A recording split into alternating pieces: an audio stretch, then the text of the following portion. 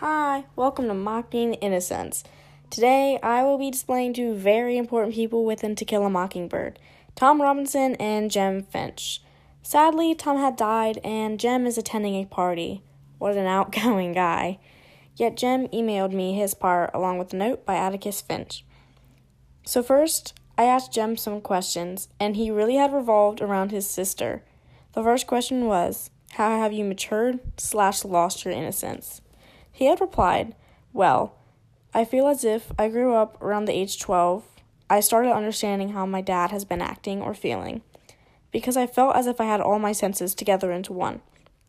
And it's just my whole father. He made me who I was, and I just started to understand. Next, I asked, how would you say you have been a mockingbird as you grew up? He said, I wouldn't say I was a mockingbird. I wasn't able to save my poor sister Scout. Because of me, she really got hurt, and more emotionally than physically, which kills me thinking about it. I was brutally beaten by Bob, broke my arm, and my hopes. He was trying to kill me. His dark and shadowing presence came closer to Scout and we couldn't do anything. Or I couldn't do anything a brother could. Therefore, I am guilty, and I'm not a mockingbird, not innocent. I asked him, just to be sure, are you saying you're guilty? He replied with yes, ma'am. Continuing on, we can look at how Tom Robinson may have answered these questions, but it's in the heart and the eyes of Atticus Finch.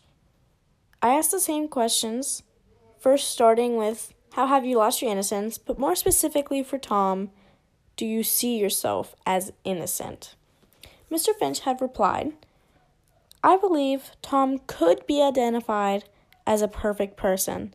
He's black and suffered enough. Not once has he harmed a white, as Mayella Yu claims in court amongst the holy word of God. He had never failed to respect us whites with any of our needs. He was needed and loved. He was indeed innocent in my heart, but his skin overruled and he was proven guilty. Sadly, that's all Atticus could write for us today. But back to Jem. I asked, please, explain what event happened, which makes you feel so guilty. He had said, well, it started on the night of Halloween. Scout and I were walking home. Soon enough, we heard a voice in the distance. A voice which I thought was Cecile Jacobs. So Scout said, Cecile Jacobs is a wet hen. Just to get some humor around us, better than fright. And then he attacked, out of nowhere. Just the dark steps, the smells, everything was revolving around me at once, and the next thing you know it, we're both under that tree. Yet, another figure was there. And then, I fell back asleep again. I woke up to everyone surrounding me, even what we like to call Boo Radley. So I asked, this occurred on the night of Halloween, and you said Boo Radley was there. He said, yes, ma'am. Boo Radley indeed was there. It honestly scared me at first. Yet I was thinking, Boo possibly could have saved me. Who else could have beat Mr. Yule? So, now you're saying, sir, that Mr. Yule, passed because of Boo Radley? Did he kill him?